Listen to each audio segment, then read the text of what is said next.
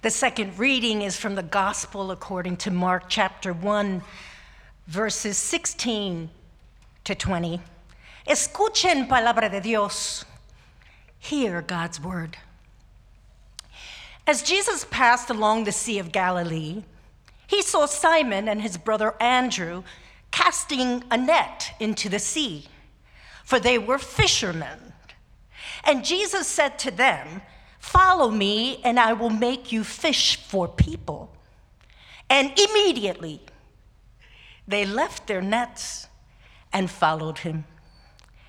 As he went further, he saw James, son of Zebedee, and his brother John, who were in their boat mending the nets.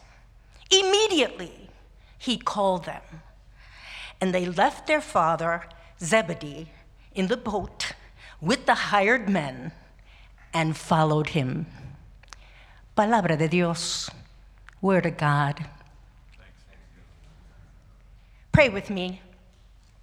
Loving God, may the words of my mouth and the meditations of all our hearts be acceptable in thy sight, for you are our rock and redeemer. So you know how NASA plans their services way in advance, which is a good thing. So when I read today's gospel reading, joy welled up in me because I had a flashback based on the verse 14 as Jesus passed along the Sea of Galilee. Almost 13 years ago, in June 2011, 17 pastors from churches in Trenton, Lawrenceville, Princeton area, together with the former Macedonian project coordinator, Shane Berg, two pastoral mentors, your pastor, mi amigo colega, Dave Davis, and Dr. Luke Powery, former assistant professor of homiletics at Princeton Theological Seminary, traveled to the Holy Land. Can I just have another flashback? I miss Corey Berg. But Elizabeth's doing a great job too. Thanks to the gracious and generous financial support of the Cousins Family Foundation, an Atlanta-based nonprofit organization, we were able to go to the Holy Land. And I'm going to tell you, oh my goodness, we had a great time.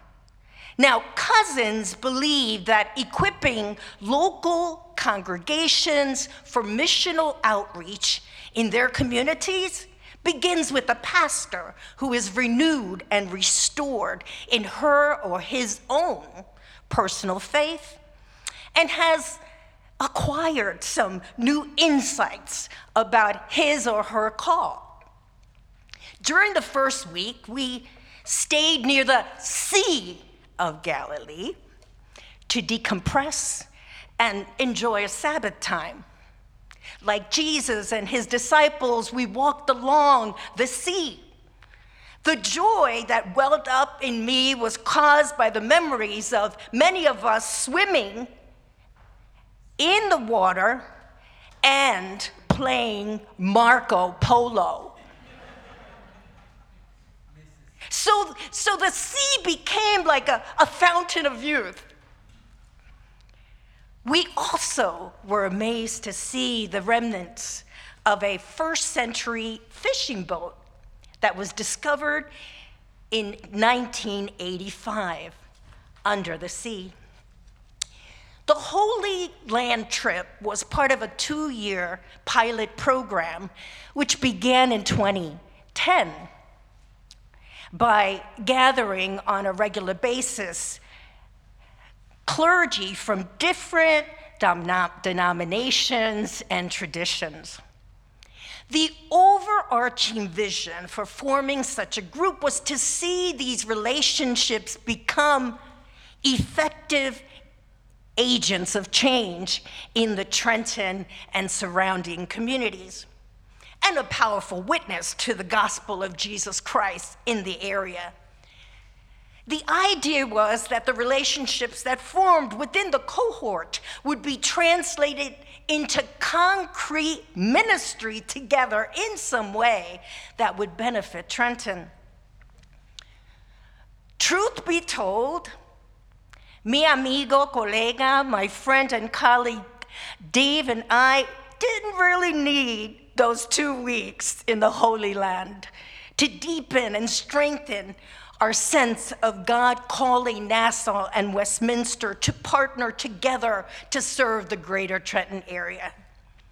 A pivotal moment many years before that happened, and that created a deeper relationship. It was during Communiversity. Some of you remember that, before COVID. Dave shared that he was aware of the supportive role that he could potentially play for me in Westminster as the pastor of Nassau Presbyterian Church. He said, just let me know what table you want me to sit at. To ensure our ability to walk closely as Jesus' disciples, Dave did not hesitate to adopt the Hispanic norm: hablar sin pelos en la lengua, hablar sin pelos en la boca. Speak without hair on your tongue, speak without hair in your mouth. We don't swallow our voices. We have a trusting relationship. We have each other's back. Over the last 20 plus years, Dave and I have been serving God together as two disciples committed to seeking justice in the church, local, in the church, national, and in society.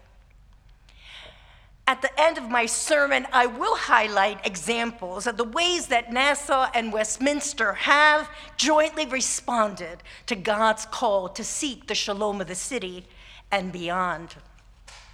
Let's get back to the scripture. Maybe some of you noticed that one of the interesting features of Mark's gospel is that the birth of Jesus is completely left out. It doesn't say anything about Mary or Joseph or baby Jesus. No Bethlehem, no shepherds, no wise men, no angels, no Herod. By the time Mark picks up the story, Jesus has crawled out of the manger many years before. He has developed his prophetic voice, and he's out about doing God's work. After just a few words about John the Baptist and Jesus' baptism and temptation, Mark puts us on the beach, invites us to watch 4 fishermen who are just literally minding their business when a totally unexpected Jesus shows up, grown up, coming to where they are and says, "Follow me." And immediately they follow him. What I learned from Chelsea Harmon is that Dietrich Bonhoeffer, one of my favorite theologians, is one of many theologians who have thought deeply about the immediacy with which the first disciples followed the call to discipleship. Some of those thoughts are shared in one of our favorite, our favorite books, The Cost of Discipleship, which was published in 1937 and serves as a call to repentance as the Nazi regime's ideological influence and power were becoming evident. Given the fact that we're not given any information in this text regarding the psychological state of the disciples as they turn to follow Jesus, Bonhoeffer focuses on the authority of the one who issues the call. He said, "The encounter is a testimony to the absolute, direct, and unaccountable authority of Jesus. There's no need of any preliminaries and no other consequence but obedience to the call. We're not expected to contemplate the disciple, but only him who calls and his absolute authority." When I was a student at McCormick Theological Seminary, I was also a field ed student at Fourth Press.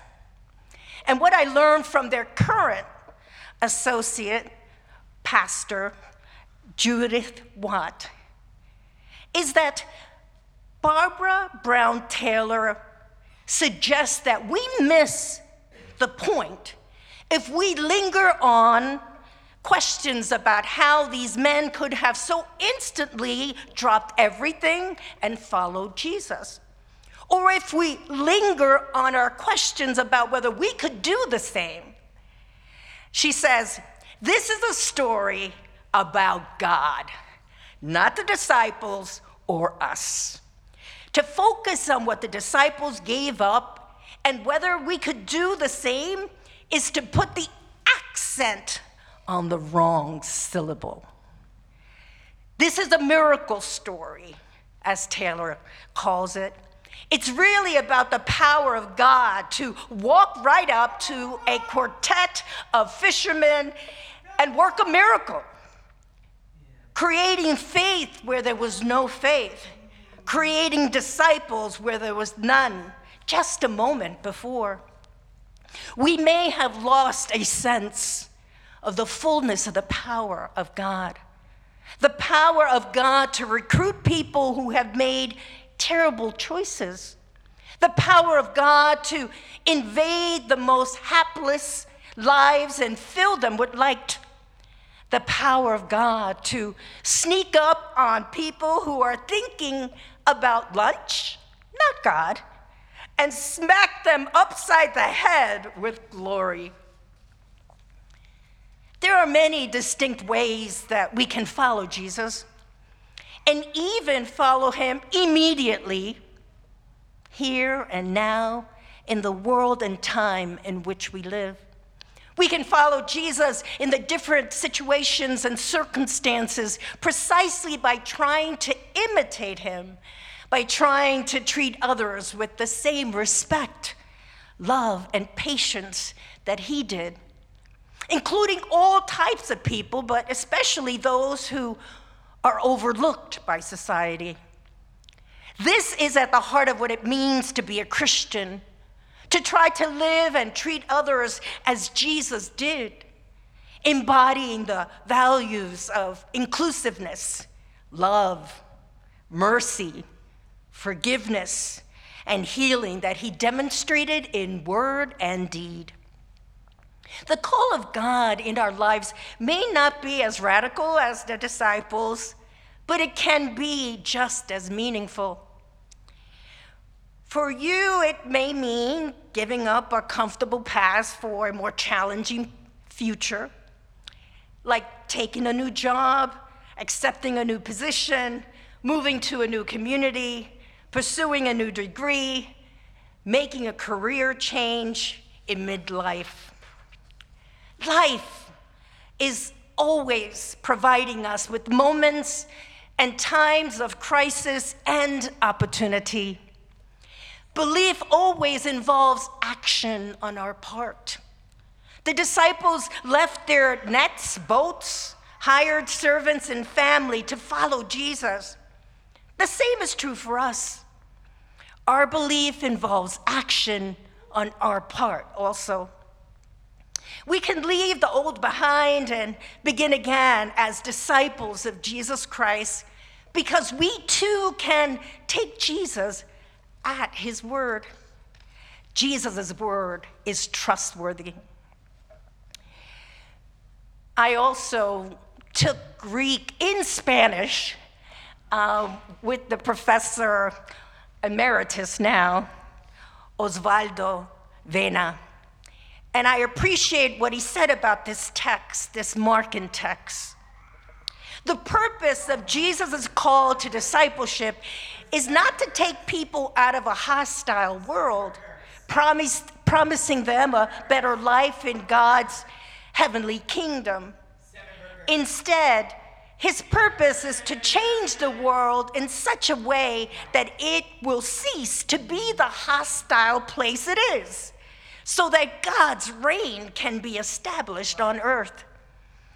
Doing this will require that we make a preferential option for the poor, the oppressed, the excluded, and those who, because of gender, sexual orientation, race, or class, have been rendered invisible in our society. It will also require that we courageously denounce the evils of our Western culture and the arrogant project of globalization. In short, it will require that we change the romantic view of discipleship that we have inherited for one that, by addressing the socio-political realities of our world, may do more justice to Jesus, his original intent. Dicho y hecho, said and done. When I was in Chicago at an urban conference, I met Nassau's liaison for the Westminster-Nassau Mission Project, the Reverend Patty Daly. It was at a Scoop conference, an urban conference. So it's over 28 years ago. And after we met, she called Westminster's pastoral nominating committee and told them, "I just met your pastor." Mind you, that was before I had even read the church information form. I told you that I would share some examples of how together Nassau and Westminster have obeyed God's call to serve God in any way we can here in Trenton, or rather beyond Trenton and here in Princeton. Amen? With over, whoa! You got the cue, I love it. So with over 100 interfaith and community partners, including Nassau, Westminster has been responding to Jesus' call to seek the shalom of the city of Trenton by addressing the following systemic issues: improving the quality of public school education by hosting the Trenton Music Makers. You could say presente, Marsha, who founded, amen, the original ministry. And in partnership with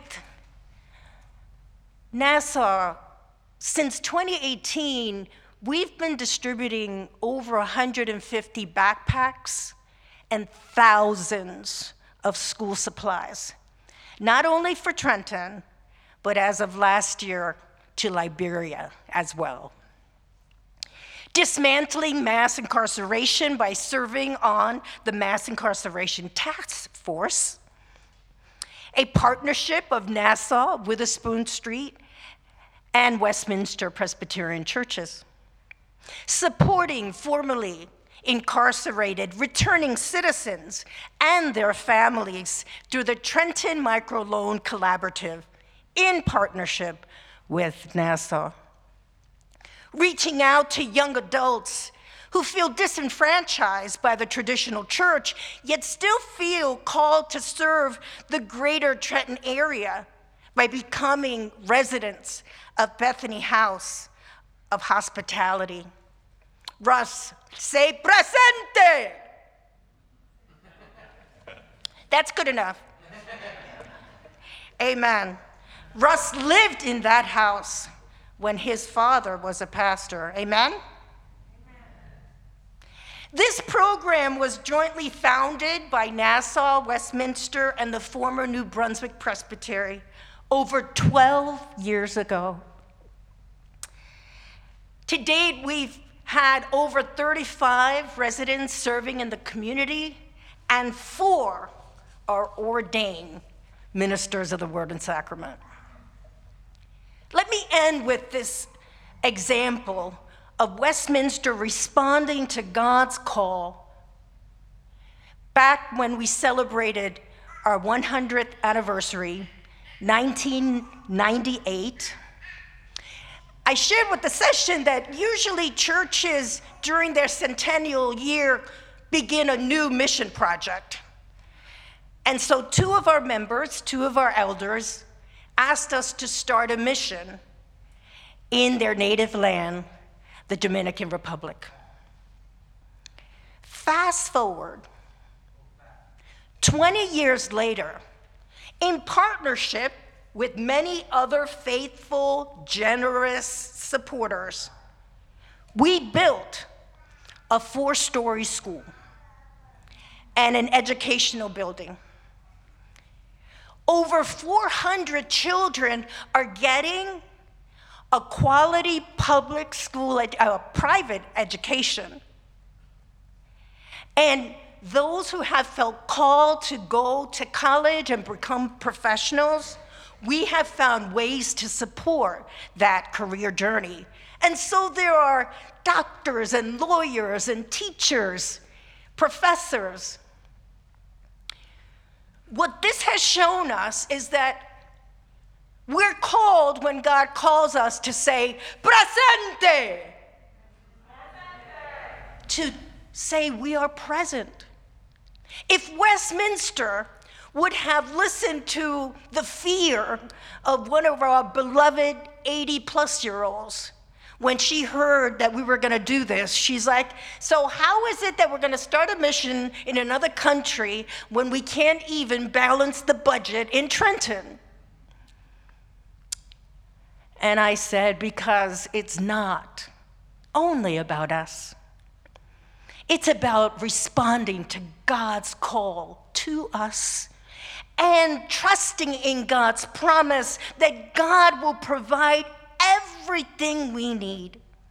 Misión Tú Puedes, You Can Mission School, has become one of the top schools in the entire country.